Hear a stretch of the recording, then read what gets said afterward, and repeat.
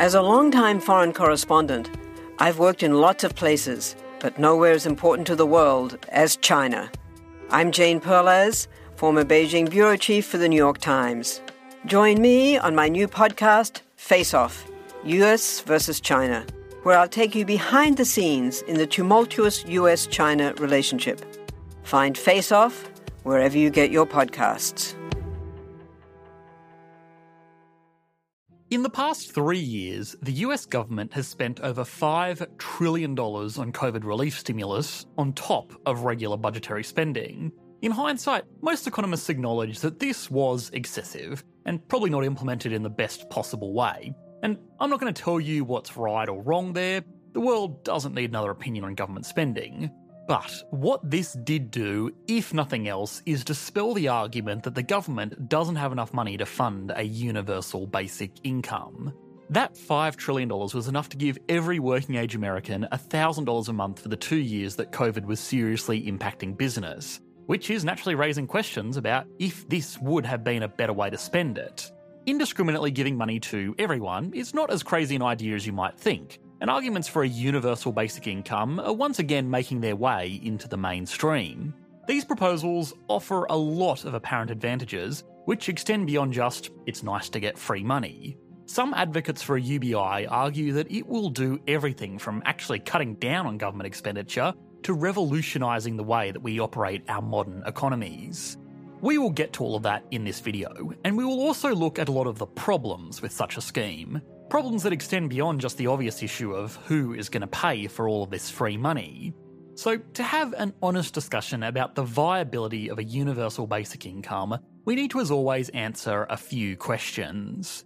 How do advocates of this system propose that countries will pay to give money to all of their citizens?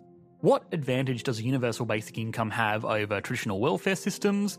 And of course, before you start collecting your free checks, what are the problems that we should consider before these systems are rolled out into our own economies?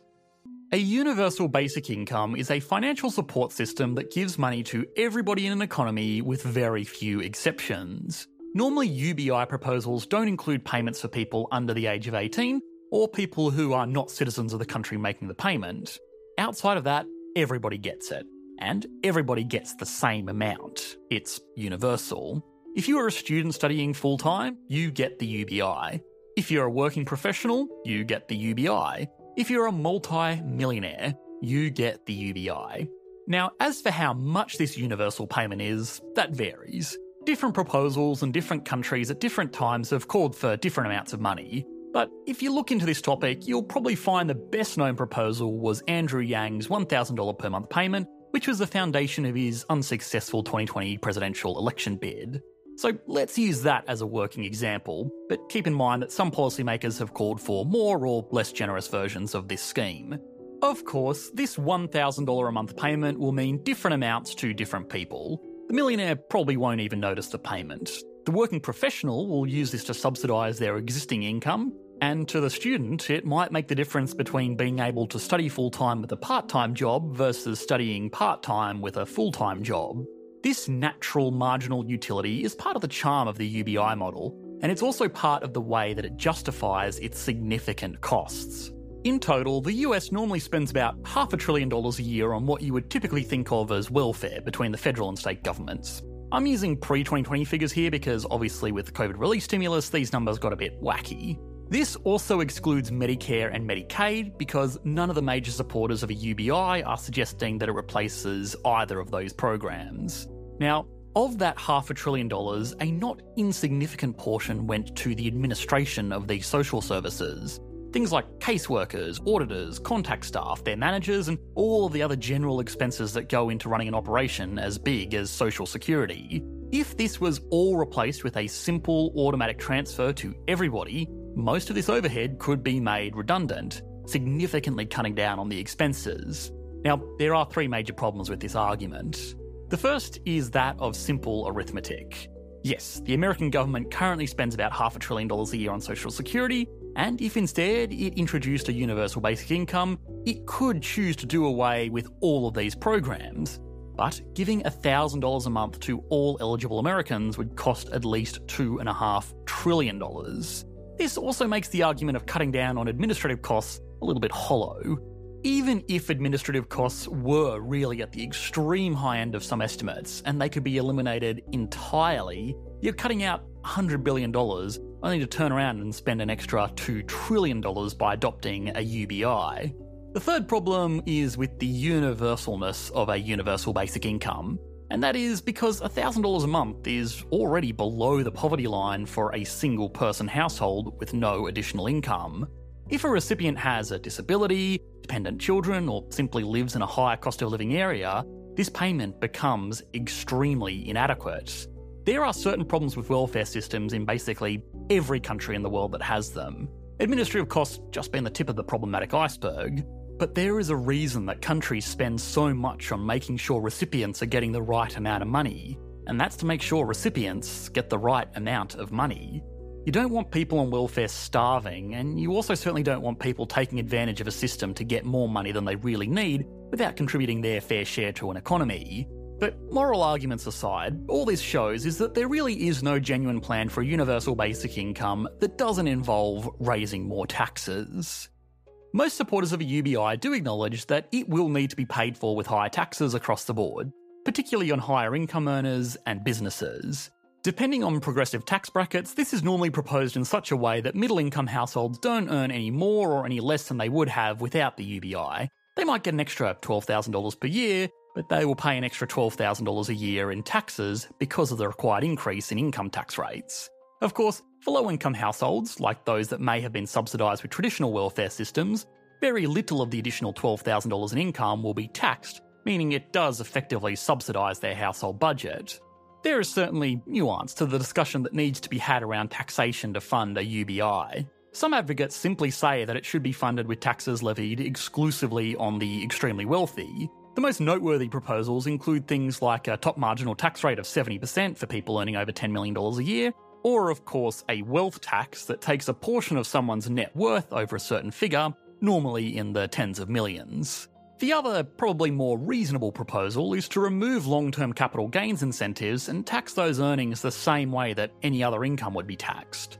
Most of the time you hear about a billionaire selling their company for some crazy amount of money, they will be paying 15% on that income. If these tax rules were changed, they would be paying 37% on the majority of those gains. Or, if a 70% tax rate for income over $10 million a year gets passed, they would pay that. Now, the classic counter-argument to this is that oppressive taxation will stifle the entrepreneurial spirit and disincentivise investments.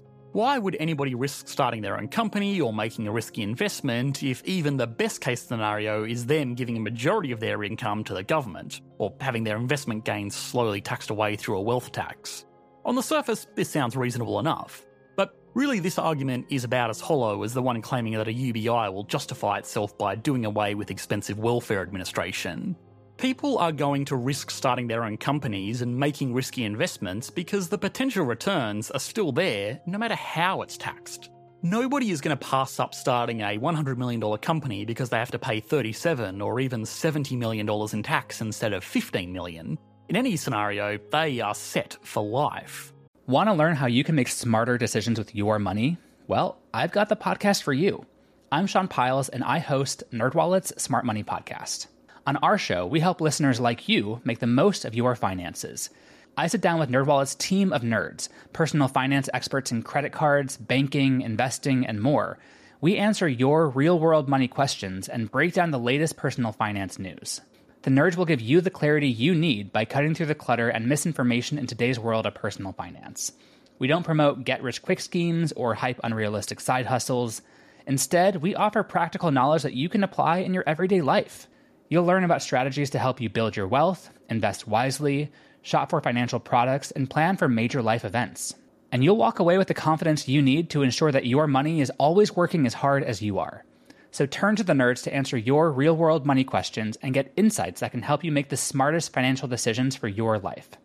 Listen to NerdWallet's Smart Money Podcast wherever you get your podcasts. The only way to totally disincentivize the profit motive is to have a tax rate of over 100%, which obviously nobody is seriously proposing. An argument that might be a little bit more fair, though, is that if taxes are increased enough, wealthy people with the means to leave the country could just choose to leave the country.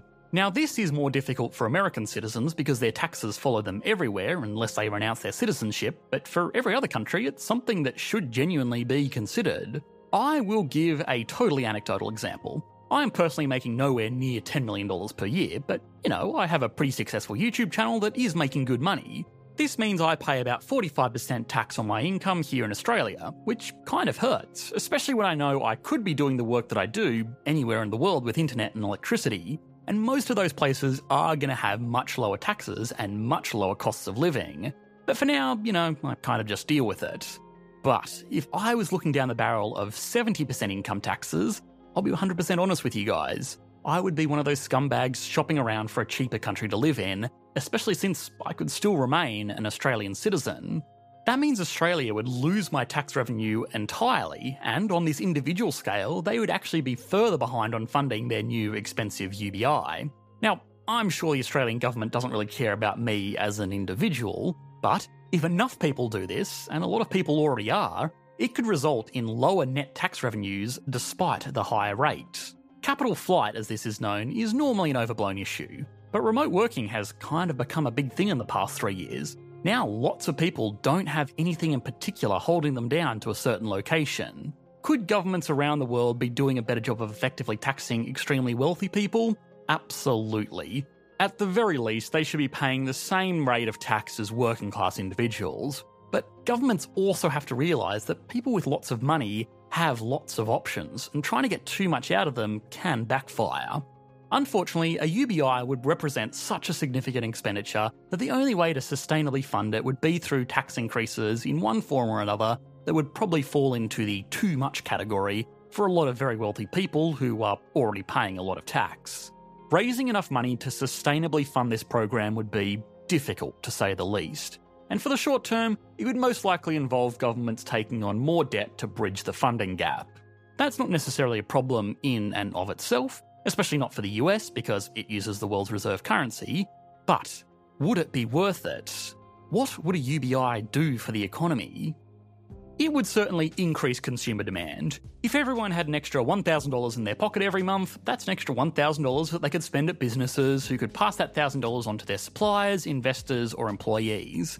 This is the basic idea of all economic stimulus. More money in the economy means more consumption, more investment, and more employment. All other things being equal. But it also means more inflation, which I'm sure a lot of you have been thinking the entire time you've been watching this video.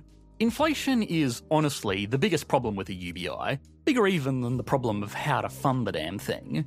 Injecting that much money into the economy outside of a major economic downturn is simply going to cause demand pull inflation. I made a video on my second channel explaining everything that you need to know about inflation, so if you're unsure, feel free to pause this video and go and check that one out. Now, a counter-argument to this inflation problem is that if tax increases fully offset UBI expenditures, then the government won't actually be conducting expansionary fiscal policy. They will just have more money coming in and more money going out. Now, if this argument was true, it would also mean that the stimulus benefits we explored earlier would be undone because, on average, everybody wouldn't have an extra $1,000 in their pocket every month. They would have nothing extra. The thing is, though, this argument isn't true. A UBI would have a stimulating effect on the economy because while on average the government may not be giving out more money, it is giving more to lower income households while taking tax money from wealthier households. If someone making $5 million a year pays an extra $1 million in tax, their lifestyle probably wouldn't change radically. Chances are they would still live in a beautiful home, drive whatever car they wanted, travel whenever they had time, and eat out without thinking twice about it. Likewise, if that same person got an extra $12,000 a year, it's very unlikely that their spending decisions would change at all. But for people earning a low salary, these adjustments would make a big difference. Most people on even good incomes basically save nothing, which means everything they earn is going to taxes or expenditure, and this is especially true for people on low incomes. Now, since a UBI would be structured in such a way as to increase the net income of people on lower incomes, that would mean that spending would increase for these households, probably by an amount close to $12,000. So, the net aggregate result would be minimal reductions in spending from high-income households, accompanied by massive increases in spending from lower-income households, which would put strong upwards pressure on consumer prices. I know a UBI sounds like one of those ideas that's so crazy it just might work, but it's probably not. A UBI is often proposed as a solution to the problems of automation. What are we going to do in a future where machines do the jobs of people better than people can? I think what a UBI does do really well is act as a thought experiment or a case study to address a lot of the big issues that we face in modern advanced economies. Wealth inequality, welfare systems, global capital mobility, and what we're going to do when robots take all of our jobs. We are going to need answers to these questions. On one extreme, you have the laissez-faire, let them all starve approach, and on the other hand, you have the what if we gave everyone free money approach. Obviously, the real solution to these issues lies somewhere in between these two extremes. But that doesn't mean that there isn't value in thinking about how something like this could play out. Likewise, I don't think people like Andrew Yang genuinely believe that the US would ever adopt his proposed UBI system, but just the fact that he raised the idea in a setting as serious as a presidential campaign means that a lot of people have learnt about it, and a lot of people might be thinking of toned-down alternatives. Nobody can predict the future, least of all economists, but it's important that we are always stress-testing new ways to make the lives of economic participants more comfortable, whichever way the world does go. Want to learn how you can make smarter decisions with your money? Well, I've got the podcast for you. I'm Sean Piles, and I host NerdWallet's Smart Money Podcast. Our show features our team of nerds, personal finance experts in credit cards, banking, investing, and more. And they'll help you make the most of your money while cutting through the clutter and misinformation in today's world of personal finance. You'll get clarity on strategies to help you build your wealth, invest wisely, shop for financial products, and plan for major life events. Listen to NerdWallet's Smart Money Podcast wherever you get your podcasts.